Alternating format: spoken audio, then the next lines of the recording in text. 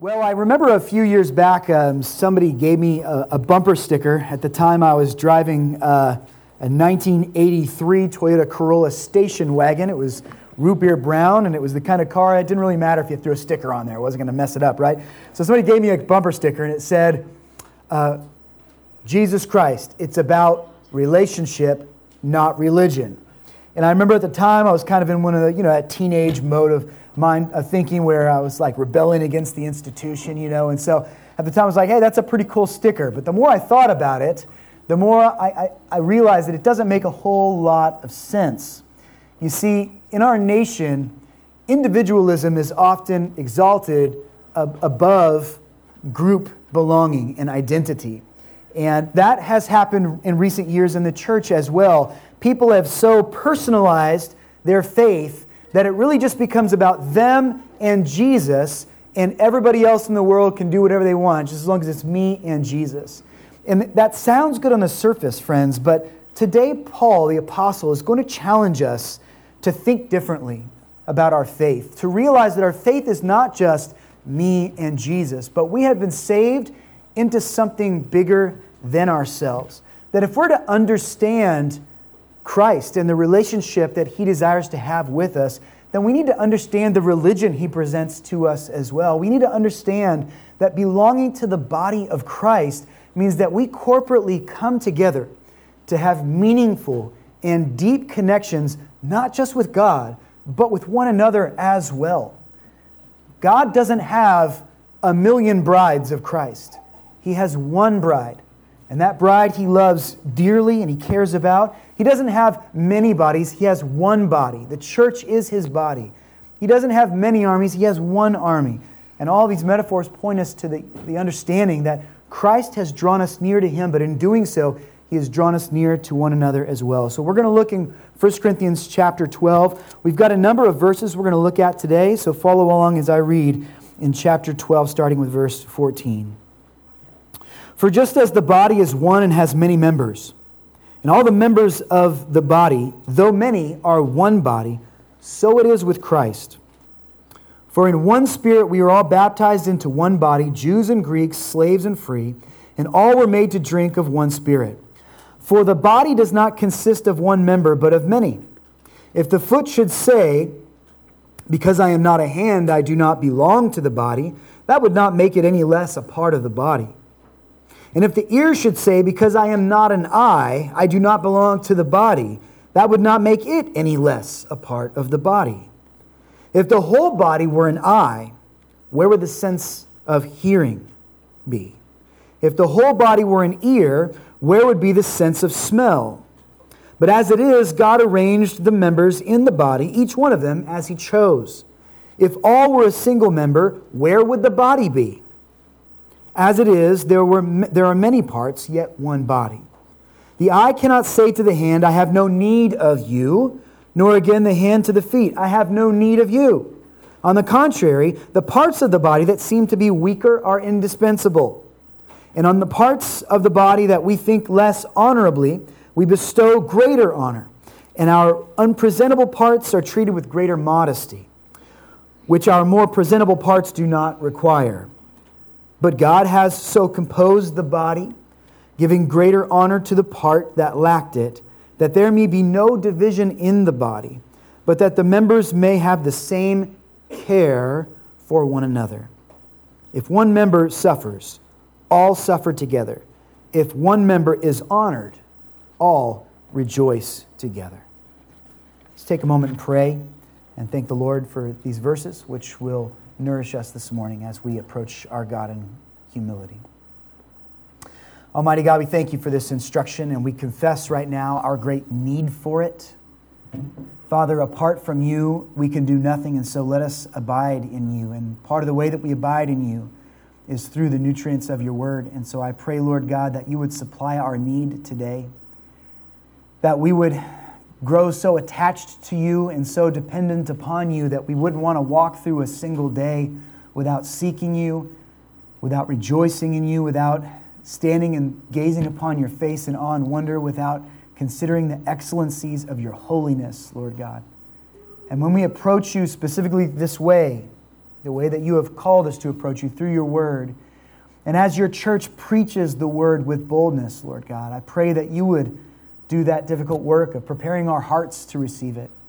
And I pray, Father, that we would be grateful for all that it gives to us, Lord God. Sometimes the word stings us and makes us realize that there is more change in store for us as the body of Christ. Being sanctified and purified by the washing of the word is an ongoing condition. And so I pray, Lord God, that you would continue to work your will in us. So help us, God, to bow before you in the ways that we hear and listen, in the ways that we submit our thoughts to you, and in the ways that we submit our actions to you in obedience to this very word that we study now. And we pray it all in Jesus' name. Amen. Our discussion on the diversity of the body continues. Here in verse 14, we see a summary of what Paul taught last week as we went through verses 12 through 14. This verse 14 is kind of a bridge verse, so it really helps to introduce us to what's going to come in the verses today as well. So I've actually included it in both weeks. We need to ask ourselves, as we think about this church as a body of Christ and the diversity that makes it up, why does God want diversity for his church? Why is it so important for God to teach us thoroughly to appreciate the differences that exist between the members of the body of Christ? There are a number of reasons why diversity is important, one of which is the fact that there is diversity in God. We spoke about this a little bit last week. Though we as Christians are thoroughly monotheistic, meaning we believe in one and only God, God himself is a unique and set-apart individual. He is a three-in-one being, Father, Son, and Spirit, sharing the attributes that make them uniquely God with one another and with no one else. But at the same time, each of these three persons of God possesses unique roles, responsibilities, and features that make us proclaim along with the church that the Father is not the Son is not the Spirit is not the Father, and yet the Father, the Son, and the Spirit are indeed one God, a God who finds a type of diversity even within himself. So in as so much as the church is the body of Christ, it carries a representative role. We represent the Lord God that we worship and should in some ways reflect to the world around us the holiness of God as it presents itself in diversity. A second reason that diversity is a trait that God desires of his church is that none of us, no one individual under Christ, is everything. That might make us a little sad. We want to be self-sufficient. We want to have all of the fruits of the Spirit. We want to be able to exercise all of the spiritual gifts.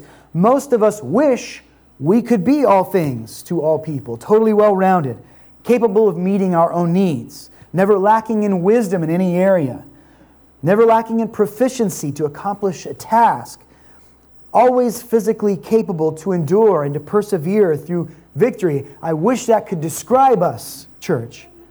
Do you know who has it all? Do you know the one individual that could boast of those features? It's Christ alone, and no one else.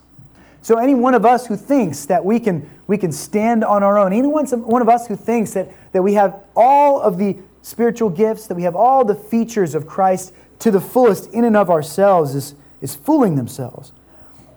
Our diversity as a church helps display our weaknesses. As one individual is strong in one area but weak in another, they must learn to lean on another individual who's strong in the area that they are weak in. And so God uses each one of our individual gifts and blessings and talents to support one another as a church. We're going to see the essential diversity of members of the body of Christ as we study through these verses today, and how God expects all of us who have faith in him to interact together in this diversified unity. We're going to tackle a large section today, and that's because all of these 12 verses advance the same theme. Working within the framework of the body metaphor, Paul imagines different Christians representing different parts of one selfsame body. The apostle is going to present 4 ideas through this metaphor of the church being the body of Christ, and we're going to consider each of those ideas in order this morning. So the first one is found in verses 15 and 16. It illustrates that you don't have to be just like every other part of the body of Christ in order to belong to the body of Christ. So verse 15 again says, if the foot should say, because I am not a hand, I do not belong to the body, that would not make it any less a part of the body. And if the ear should say, because I am not an eye, I do not belong to the body, that would not make it any less a part of the body. These two verses present us with a very interesting scenario. Paul is challenging the Corinthians to use their imaginations a little bit here in order to connect the content of this metaphor to their own conduct in a meaningful way. And so he invites them to imagine what it would be like if different parts of the human body had the capacity to contemplate their place and belonging to the body that grew them, the body that they are biologically integrated into. Now, on the surface, that sounds a little bit absurd. Your foot does not have an opinion about what your hand is doing. And I doubt that your ear has ever struggled with an inferiority complex because it doesn't have the capacity in and of itself to see things, right? I'm no biologist, but I'm pretty sure that that's not how the body functions. A body has one conscience, and the body doesn't have to convince its members that it's in the best interest of the body for those various members to stay connected together. But that's part of the fun of metaphors, friends. They encourage us to think in creatively logical directions. And so Paul's telling the church at Corinth to be less like a whole mess of individuals who get to decide for themselves if they think that they belong or not, and instead be more like a unified whole that understands that its health is largely dependent upon its many various parts willingly working together for the common good of that whole body. But verses 15 and 16 say essentially the same thing, don't they?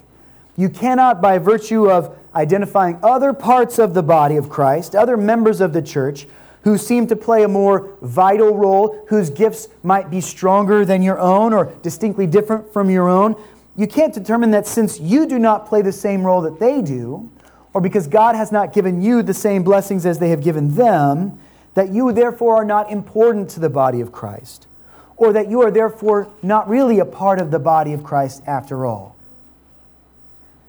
Because the foot does not equal the hand. Now, think about that metaphor there. Feet and hands accomplish outward usefulness. He says, because the ear is not the same thing as the eye. Now, ears and eyes represent the category of sensory perception. So I think Paul is subtly here saying it doesn't matter what kind of gifting you have, there's always this temptation to compare your gift to somebody else's gift. Even if their gift is very similar to yours, you might compare the magnitude to which they can use that gift or bless others with it. There is a difference in the priority of these pieces, isn't there? Have you ever played the game Would You Rather with your friends? Put you into a pretty unlikely scenario, and then you have to ask your friends, would you rather do this or do that? And hopefully the answer somehow makes you get to know people better. I don't know that it actually accomplishes that, but you've probably played that game before, and somebody might ask you, would you rather lose your hand or your foot? Now, most people would probably say, I would rather lose my foot, right? A hand seems to have a little bit more usefulness to it. Not that anybody wants to lose their foot, but with a hand, you can do a little bit more than you can with your foot. It's a little easier to get a prosthetic for a foot if you needed one, right? Would you rather lose your sense of sight or your sense of hearing? Well, I think I would probably rather lose my sense of hearing, because it would be very lonely to not be able to see anyone in the world. And I could learn sign language. Megan Ryther could teach me. Or I could still read books if I had my sight. But if I lost my hearing, I wouldn't be able to experience music the same way. There's always something you're losing there, but I think I'd rather have my sense of sight. The fact that one is favored over the other does not make a foot or an ear useless. It doesn't make it unimportant. It would still be a tremendous loss. The Christian whose role might be like that of a foot compares himself, in this metaphor, to the usefulness of the believer whose gifting and role might be more comparable to something like a hand. And now we need to take note of Paul's intention in this hypothetical situation. He says very little about the details of the scenario. He doesn't describe the sadness that the foot feels for not being a hand. He doesn't explicitly say that the hand is generally more appreciated than the foot is. He simply says that the foot cannot look at the hand and decide that, since he's not just like the hand, he doesn't belong to the same body. So what matters most to Paul as he writes this is the fact that the parts belong to the whole, whether they think they do or not. They belong. What connects us to the body of Christ? Divine election connects us to the body of Christ, friends. It is the fact that God has called us out of darkness and into light. It is the fact that God has taken a people who are rebellious and against Him, and He has turned around their insides in some way that they can now see the Lord God as beautiful and glorious. Instead of being hostile to God and the authority that He has over them, now they are grateful to Him. They are indebted to Him. They understand how much they need Him. He is the one who forms His church, and He does so by radical intervention. Your heart, Christian, was hardened to God, and He came and softened it.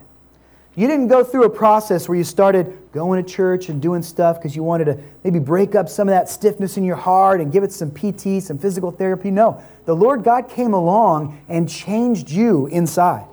Your spirit was dead, and God Himself made it alive. You can't make yourself alive if you're dead. God did that work. Your rebellion earned you the wrath of God, and He paid the price for your sin in your place. He set you free from the wrath of God that you had rightfully earned. So salvation is all about God's work, and it's all about God's will. He brings you into a right relationship with Him. So it is up to God to decide whether or not you belong to the body of Christ. It is not up to you to decide that. Mary did not decide to bear the Son of God. She was simply told, this is what is happening, Mary. Even though you are a virgin, you're going to be with child, a very special child. Abraham did not decide to be the father of Israel. God appointed him to do so. Abraham had given up on the idea of having children of his own, and yet God promised that through Abraham and Sarah's seed, great many nations would be born, and the whole world would be blessed from his offspring. David didn't choose to be king. He's out in the field tending the sheep, and Samuel comes and anoints him. God appointed him so through the prophet. Paul didn't sign up to be a Christian and serve as an apostle. He is literally trying to imprison and kill Christians when God interrupts his life and forces him to be an apostle. Are you seeing a pattern here? And even if you don't feel like you are quite the same as other Christians, or that your wisdom or your gifting is up to par with theirs, that doesn't mean you can just decide that you don't belong in this body anymore and neglect it. Most evangelical Christians believe that once you give your life to Christ, you cannot lose your salvation. And that's for very, very good reasons that we find throughout the Word. We learn in the book of Ephesians, chapter 1 and chapter 4, that we are sealed with the Holy Spirit of promise, that He is indeed a guarantee of ours, that when we get the Spirit, we now belong to Him. And if you've ever read the book of Revelation, you know how hard it is for somebody other than God to break a seal that God has made, right? Who can do it? No one.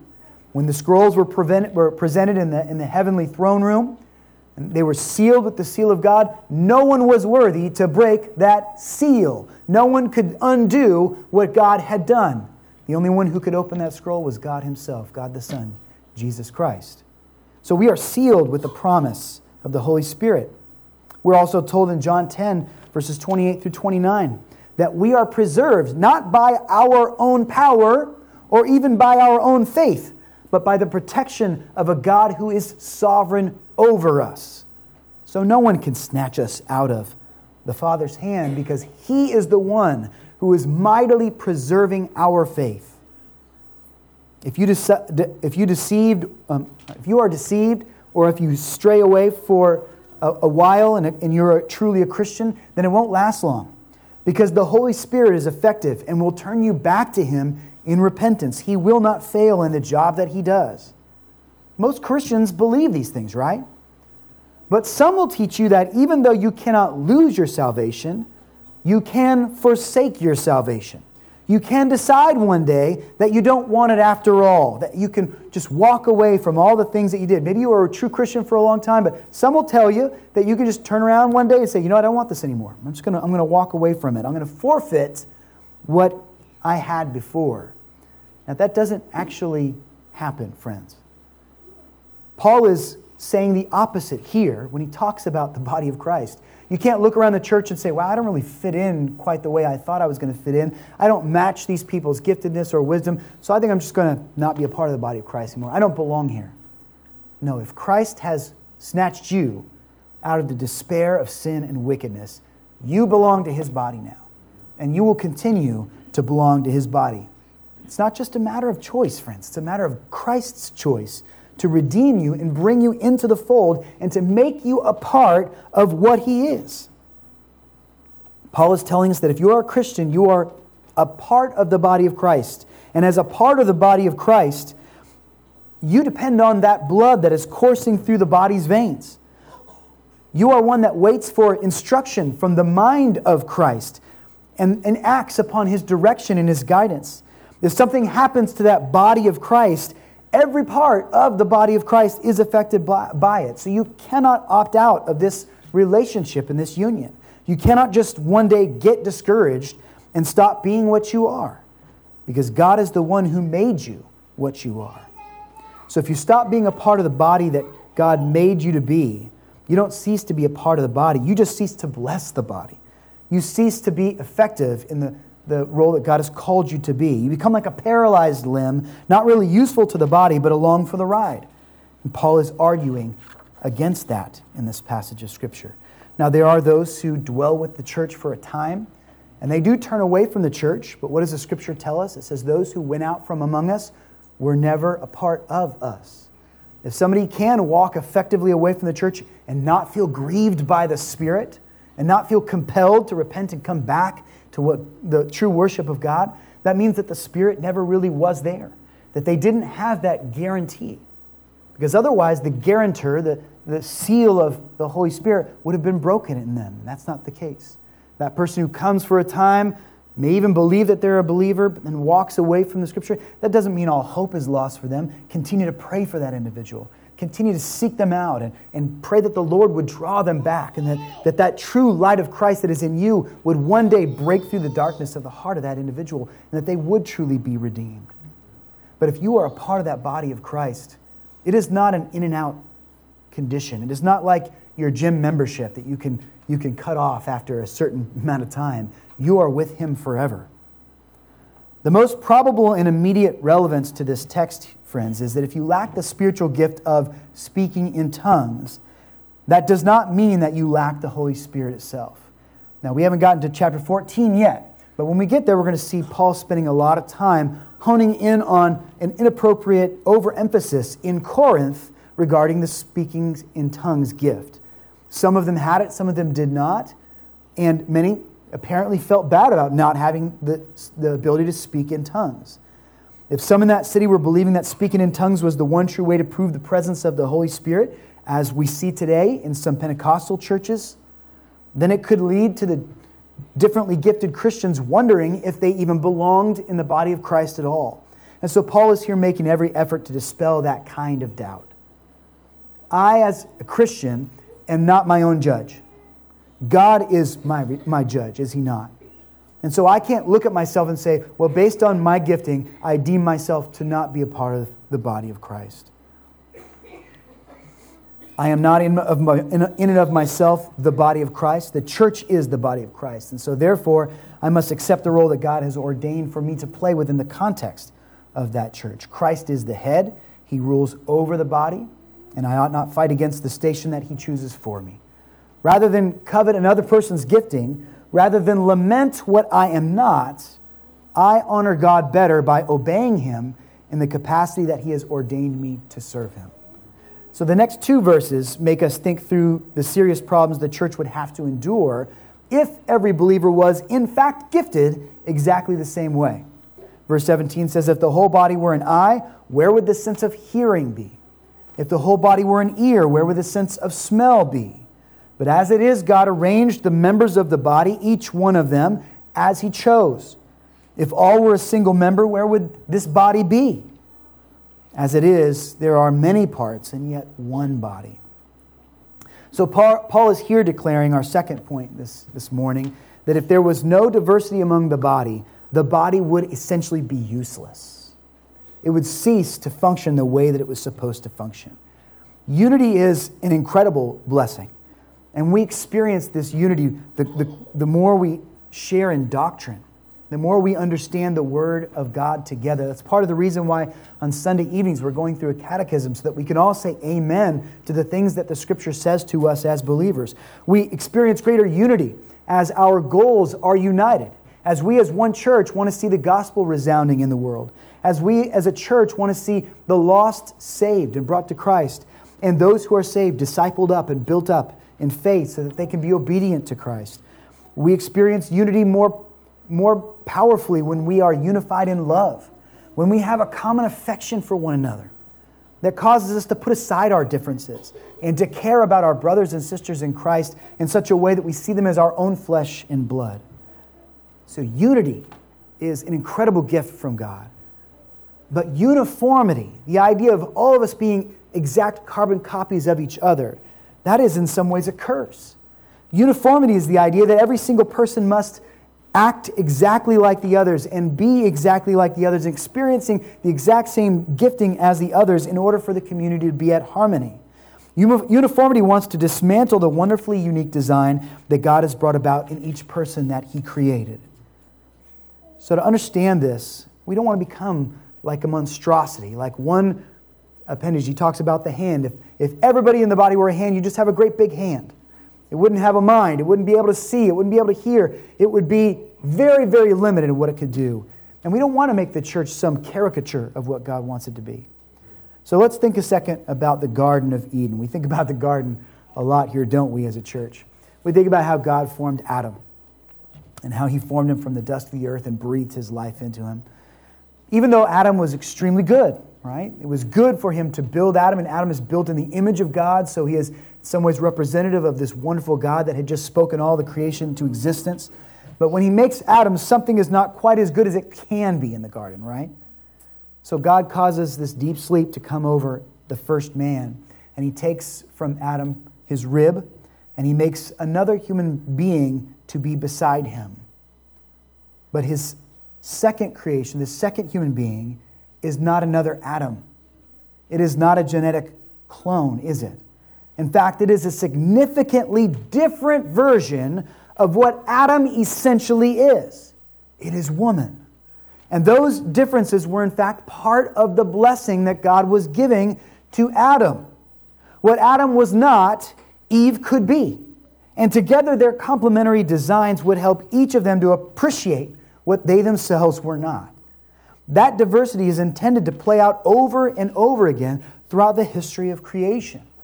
Because we all lack, to conform everyone to our own image is to conform all the others to our same deficiencies. If I could make you all like me, what a tragedy that would be. And you would all be weak in the same ways that I would be weak. We would have no one who would be able to step up and offer what I cannot offer as the church needs it.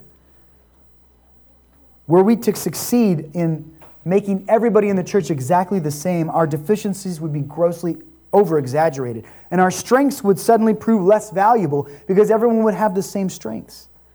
So if everyone in your church was just like you, how dysfunctional would your church be? How much would this church be broken and hurting if everyone was exactly the way you are right now? If everyone read their Bible the same amount that you did? If everyone had the same sin tendencies that you had? Everyone had exactly the same sin tendencies. Where would we go for correction? Where would we go for encouragement? Where would we go for an example to break free from these things? We need the body of Christ to be diverse. Otherwise, it becomes weak and incapable. God has arranged the members in a certain way. His sovereignty determines how we will support and supplement one another. So friends, as we think about the importance of diversity, I want you to ask yourself this question. Is someone that you love, someone in your church even, lacking certain skills or abilities? Is there somebody that you spend a lot of time with that struggles with a certain sin over and over again? They tend to be weak in a certain area. If that is true, and I know it is, then try not to grow bitter towards that person. Try not to hold a grudge against that person and become hard-hearted towards them because of their weaknesses. Consider that their difference from you is part of God's design. Our propensity is to think that if only that person thought the way that I think, or acted the way that I act, or talked the way that I talk, then we would get along so much better. But Christian, you are not the standard for Christian conduct. Point them to be more like Christ, yes. Insist that they become more like you, not necessarily. Okay? We see this in our marriages too, don't we? When you first start to court your spouse, those things that are so different from you in your spouse, they are endearing, aren't they? They're so cute. You know, they do life so different. You chuckle because you're like, wow, I would never do life like that. And then that's the way they do it, right? They have this whole different approach to life. My wife is really good at lists and planning, and I am not, right? And so when we first started to interact with each other, I was like, wow, she's got her act together. She's so organized, and so she thinks like 10 steps ahead. And I'm like, what's right in front of me? What are we doing right now? And when I first started dating my wife, that was such a beautiful thing.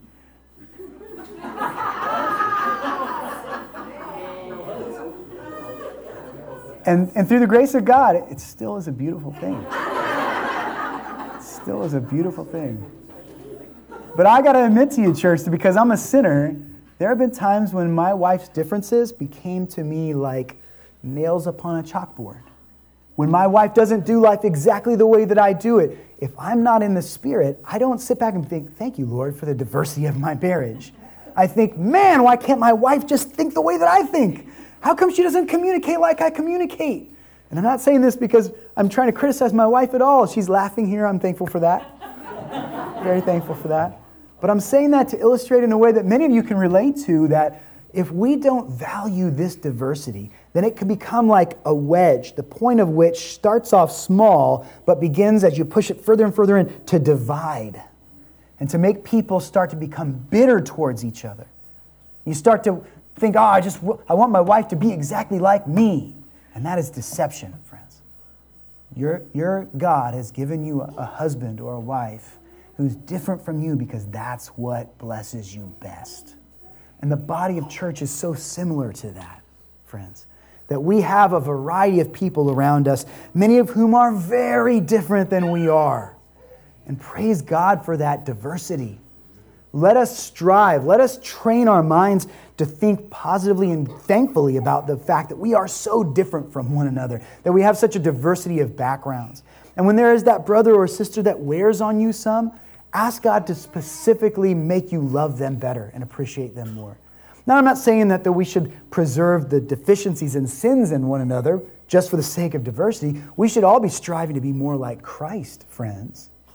But what I am saying is that there are differences that are not sins, that are not deficiencies in us. So let us rejoice in the ways that we complement one another.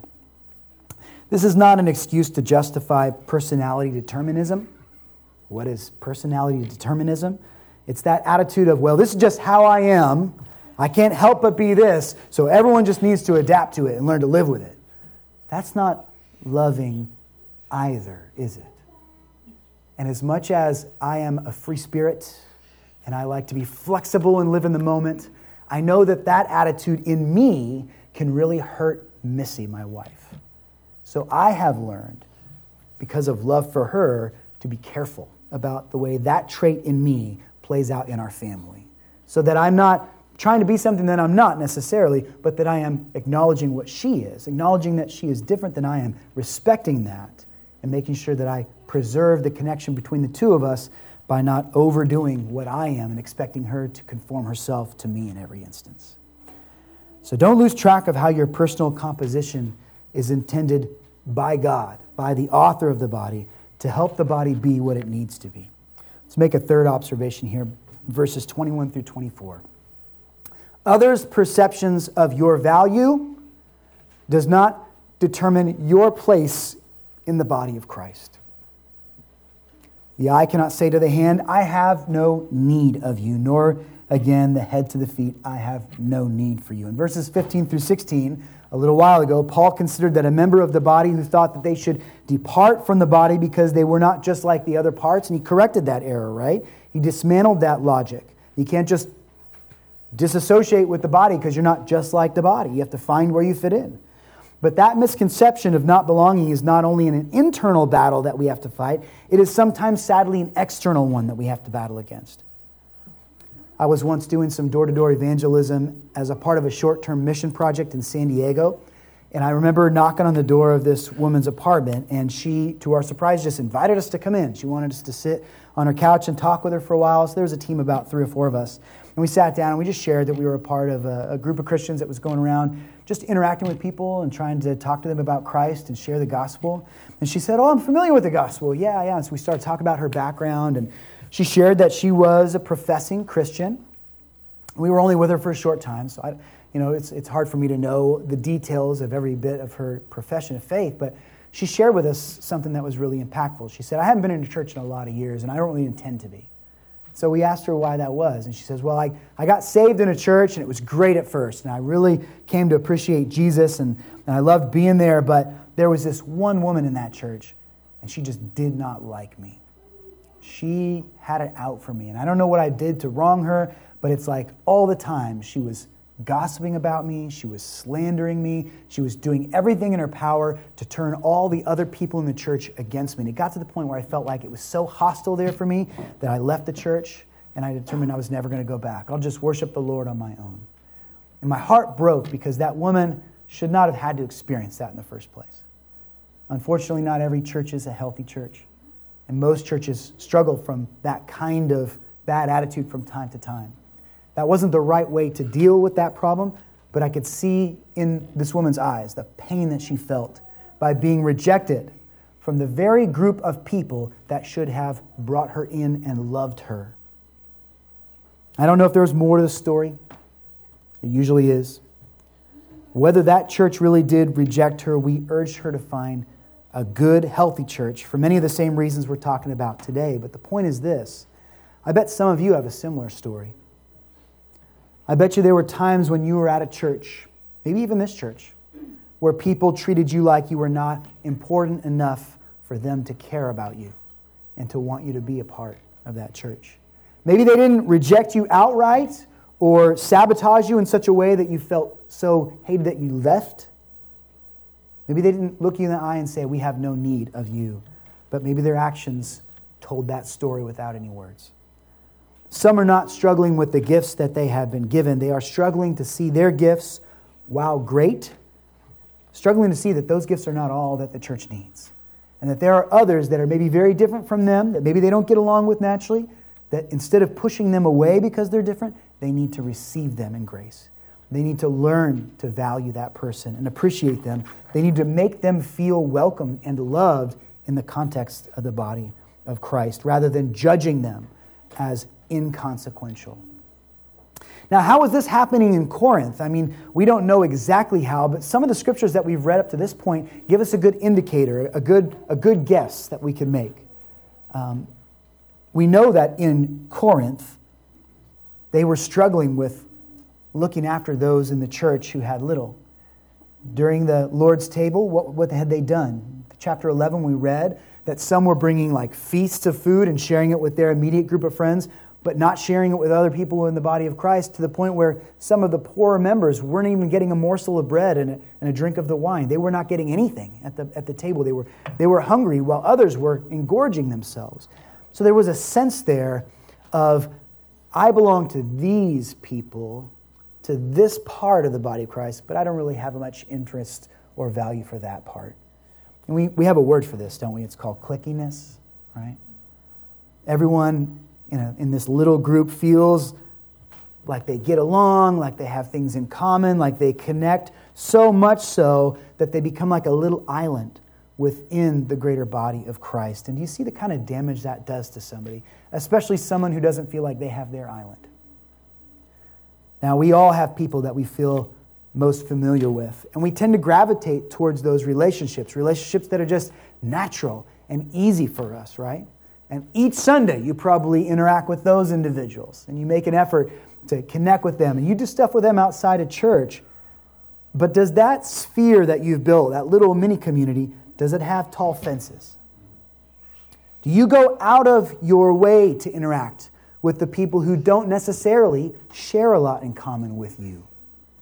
Do you consider those who are differently gifted from the Lord, who may have trouble experiencing the community that you have been blessed with and could use an invitation of love to come and feel like they are part of the family? Think about that, friends. And if the Holy Spirit needs to convict some of our hearts about this, then let it be so. Because you might feel really comfortable today at the expense of somebody else that God is putting in your life that you're supposed to be loving and caring for.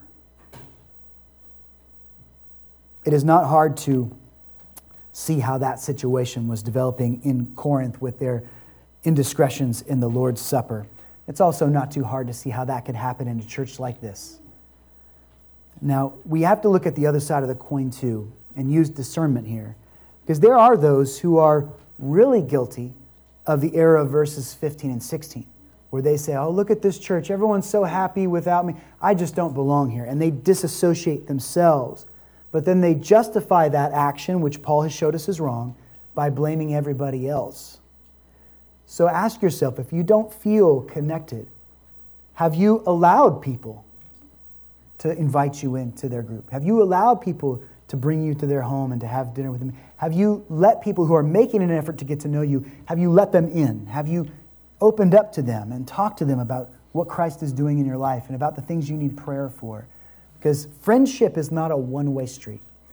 And the body of Christ will be healthier if not only are we willing to give this kind of extension of friendship, but also if we are willing to receive it as well.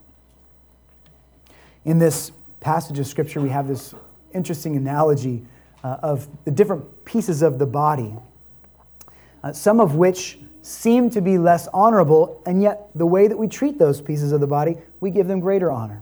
Some pieces of the body which are weaker, which because of their weakness, we treat them with a little bit more care and precaution. And so think about the diversity in terms of your church. There are those probably right now who you don't appreciate yet. Do you need to spend some time learning why you should appreciate them? That's not going to happen if you don't extend grace to them, if you don't try to connect with them, if you're not reaching out to those individuals. And I really think a lot of folks are missing out on the great time we have on Sunday evenings here. At 6 o'clock when we come together and we share prayer requests with one another, I get to know people so much better through that process of saying, brothers and sisters, I have been weak in this area. Would you please pray for me in this area of my life? I feel like I've been struggling. Or, brothers and sisters, something that I really care about is in jeopardy, so please lift this up. You know, when you know that something is going on with people in your lives and you can pray about it, you tend to invest better in that person when you're bringing that person before the throne of God. So be praying about these individuals and then take action and reach out to the folks that you see around you that maybe are struggling to connect and maybe don't have an entrenched place in this church yet. Help them to be near to you. Fourth observation from our text today. And this is halfway through verse 24 and then through to 26. God arranges the body so that each member has purpose and all members are linked one to another. It says, but God has so composed the body, giving greater honor to the part that lacked it, that there may be no division in the body, but that the members may have the same care for one another. If one member suffers, all suffer together. If one member is honored, all rejoice together. I want to point out something that you might have overlooked before when you're reading through Paul's letters. Have you ever noticed the links that the apostle goes to in almost everything that he writes to point out the people who are laboring beside him in the gospel? Almost every piece of correspondence that he gives, he's not content to just talk about what he wants for that church he's writing to. He makes sure to say, these are people who are by my side. Say hello to those people that I've labored with before who are with you, because we are in this together. At the end of 1 Corinthians, Timothy is promised to come to them, Paul's protege. Paul says that Timothy is doing the work of the Lord as I am in chapter 16. Apollos is Paul's co-laborer and will visit with them soon. Stephanas, Fortunatus, Achaicus are all highlighted as faithful servants of the Lord. Paul's currently working with Aquila and Prisca, and he wants them to know about that. So Paul's not just a one-man show here. He goes to great lengths to explain that there are other brothers and sisters in Christ who are serving Christ together.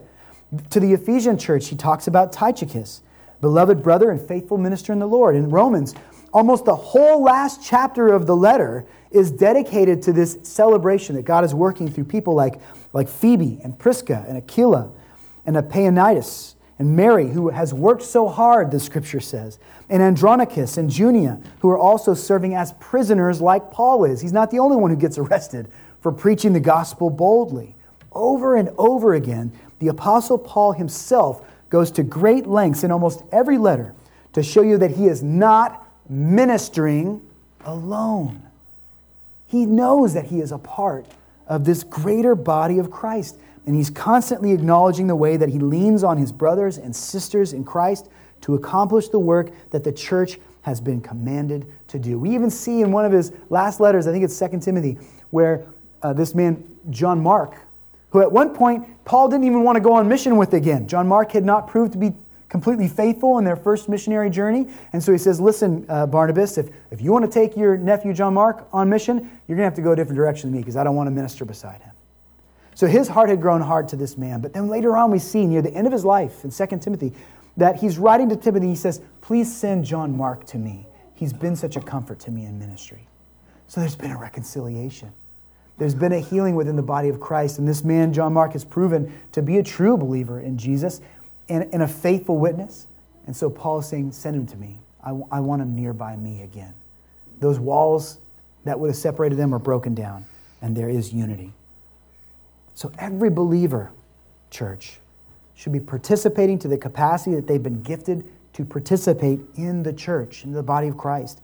If you think you can't do anything, then let me point out something that you can do well. One of the most important things the church needs is prayer. If you look at yourself and you say, I haven't ever been able to identify what my spiritual gift is. I don't know how I can be useful to the body of Christ. I don't have a lot of resources. I don't have a lot of training. I'm not particularly strong or bold. Then go before the throne of the Lord for your church. Care for your church in prayer and advocacy, and ask Christ to be there for your brothers and sisters and to intervene in times of need. Can you commit to praying consistently for the needs of your church with the mindset that this is your contribution to the body of Christ, that this is how you are helping this body become healthier and stronger? And you don't have to necessarily even know your spiritual gift. Look at your church and see an unmet need, and then determine the Lord. If you don't have a place to serve yet, say, God, I'll serve in that capacity. I'll serve in that unmet need. We've had one on this slide here for weeks, and we don't get a whole lot of feedback about it. I wish we did, that we've got some need in our Sunday school for our children. And maybe you think to yourself, well, I'm not gifted with kids. Kids don't just naturally gravitate towards me, but we've got needs. We've got roles that need to be filled there. And so if you're not serving somewhere else, and I'm not trying to guilt you into saying yes to everything the church has to offer, but if you're not contributing to the body of Christ and you see that need and you think, I think the Lord could meet my deficiency and he could use me in that capacity, then serve. Serve your church. Care for the people around you and bless them with your obedience. Gifting comes from the Lord anyway. It doesn't come from us. So be an agent of change in your church. Be an agent of encouragement to other brothers and sisters. Thank them for using their gifts. One of the greatest things we can do is help somebody else who's better than we are at a certain thing. So be a support to somebody else as they minister well in their giftedness, rather than being envious of the gift that they have or thinking, I wish I had been blessed in that capacity by the Holy Spirit. Think, I'm so glad the Lord is using that brother or sister. How can I help them be efficient in using the Holy Spirit that God has given to them? Now, here's a common, I call it a common block that Christians like to use when it comes to this idea of being involved in the body of Christ. They say, well, you know what? I give money to the church. Isn't that enough? Isn't that me just supporting the ministries? Why would I need to volunteer for a ministry or give my time if I'm giving my money? When you think about that word enough, what causes you to think in that direction? What is the idea of enough to us, friends? What I could do could never be enough, right? That's not how we should gauge our service to the Lord. Am I doing enough for Him? The answer is always no. The answer is always no. Now, sometimes you can be doing too much in such a way that you're burning yourself out or hurting your family back home, your first ministry, or that you're getting yourself sick or something like that. But when you think about enough, we shouldn't use that as any kind of a benchmark. The only enough that I know of is Jesus. So service to Christ should not just be, am I getting my ante in? Am I putting just enough in that I can be a part of this conversation? Just enough so that I can consider myself truly a part of the church. That's the wrong way to think about it, friends. Instead, service should be our mode of life. That inasmuch as we are able, that we should be loving service to the Lord. That we should want to be involved with these brothers and sisters that He has saved us into this family with. Christ fulfilled the whole of the law for us. He drank the wrath of God until there was not a drop left in the cup. Do you love Him for that sacrifice? Are you struck by the magnitude of what He gave to make you who you are? Are you moved to mimic Him, to be like Christ, to want to serve like Christ served, to want to care for the lost and the rejected like Christ served for the lost and the rejected, to be open and willing to whatever God has you do as Christ did? Remember, He prayed in the garden, if there's any other way, Lord God, take this cup from my lips. Nevertheless, not my will be done, but yours. And God made it clear to Christ, there is no other way. And so He went forward in faith and did what He was supposed to do. So are we willing to do the same? God, here I am. Take my life. Use it for your glory. If I am not able, then gift me. Make me able to do it, so that I can glorify you, magnify you, and bless the brothers and sisters that you have given me in this spiritual family. For some of you, generosity is a spiritually empowered gift. God has not only given you a desire to give to others, He's graciously provided you the means to do so. And that's listed in, I think, Romans 12 as one of the spiritual gifts. Now, I was actually talking to a brother in the Lord the other day who just recently was blessed with some extra money. And I was so struck by his mindset. He described this extra money saying, you know what that means, right? That means the Lord's got something He's going to have me use it to help somebody else out with. He was essentially wondering, what opportunity is God going to put into my life to use this extra blessing to bless the body of Christ? And I thought, what an example of the body of Christ there. That this man has got something extra that God has blessed him with. And instead of immediately saying, here, I know what I'm going to spend this on for me, I know how I'm going to bless myself with this, he immediately said, Lord, first and foremost, do you want this? Is this for your use? Are you going to put this to good use in my life in such a way that your name will be glorified?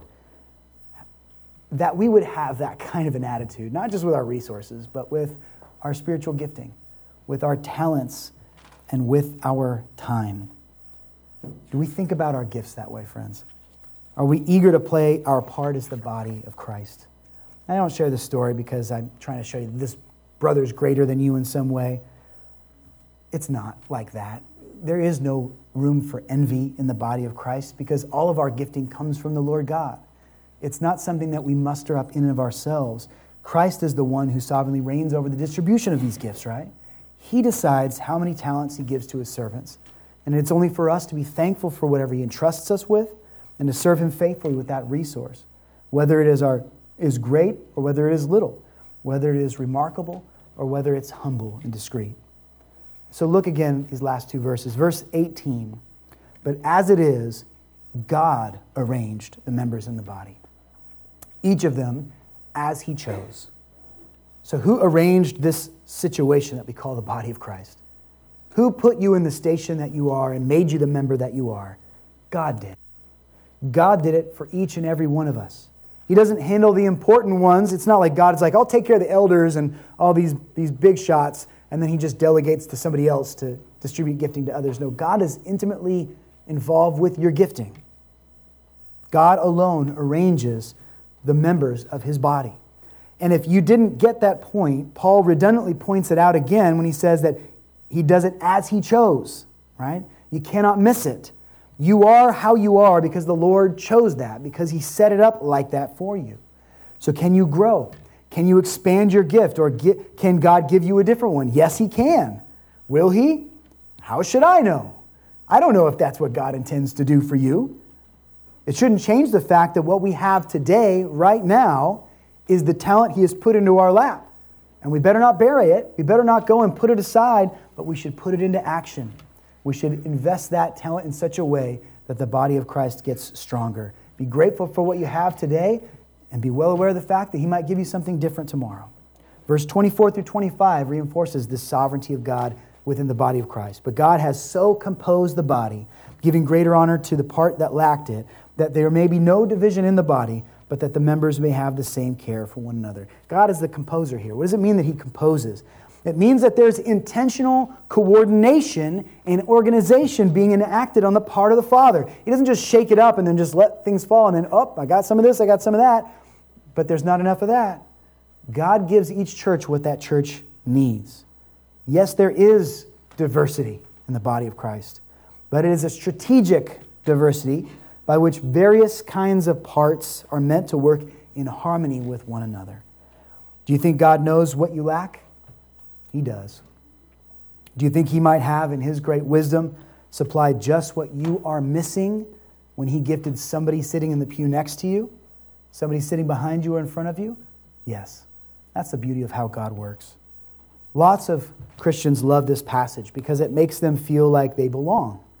It gives them a way to battle against their insecurities, and good for that. Praise the Lord for that encouragement. In Christ, you do belong. But I pray that it gives you an even greater appreciation for the head of the body. Without the head, without Jesus Christ, the body is dead. Everything that we need, He graciously supplies for us. Let us worship Him well by putting to good use whatever gift that He has uniquely given to each of those who belong to Him. Would you bow with me in a word of prayer? God, we thank You for Your grace, and we ask that You would continue to shower upon us the generosity that we have done nothing to earn. Lord God, if You never gifted us and You simply just did all the work yourselves, we would marvel and everything would get done probably better than it is when You do it through us. But we're so happy, Lord God, that by Your grace You have made it possible for us to come near to You and to work with You. You have given us these gifts and empowered us with the Spirit, Lord God, that we might somehow participate. We participate in Your suffering, Lord God. We know that as You died on the cross, our sins died with You. But now we participate with You here in life as well. As the body of Christ, You work Your will through the different members that make up that body. And so I pray, Lord God, that we would appreciate our standing here, that we would appreciate Your sovereignty over the body, and that, Lord God, we would make every effort to make sure that those parts of the body right now that perhaps might be feeling a little insecure about themselves and about their position, that we would show them greater honor, that we would love them and care for them and help them to know that they are indeed connected because they're trusting in that one Spirit that binds us together. And we pray it all in the name of Jesus Christ. Amen.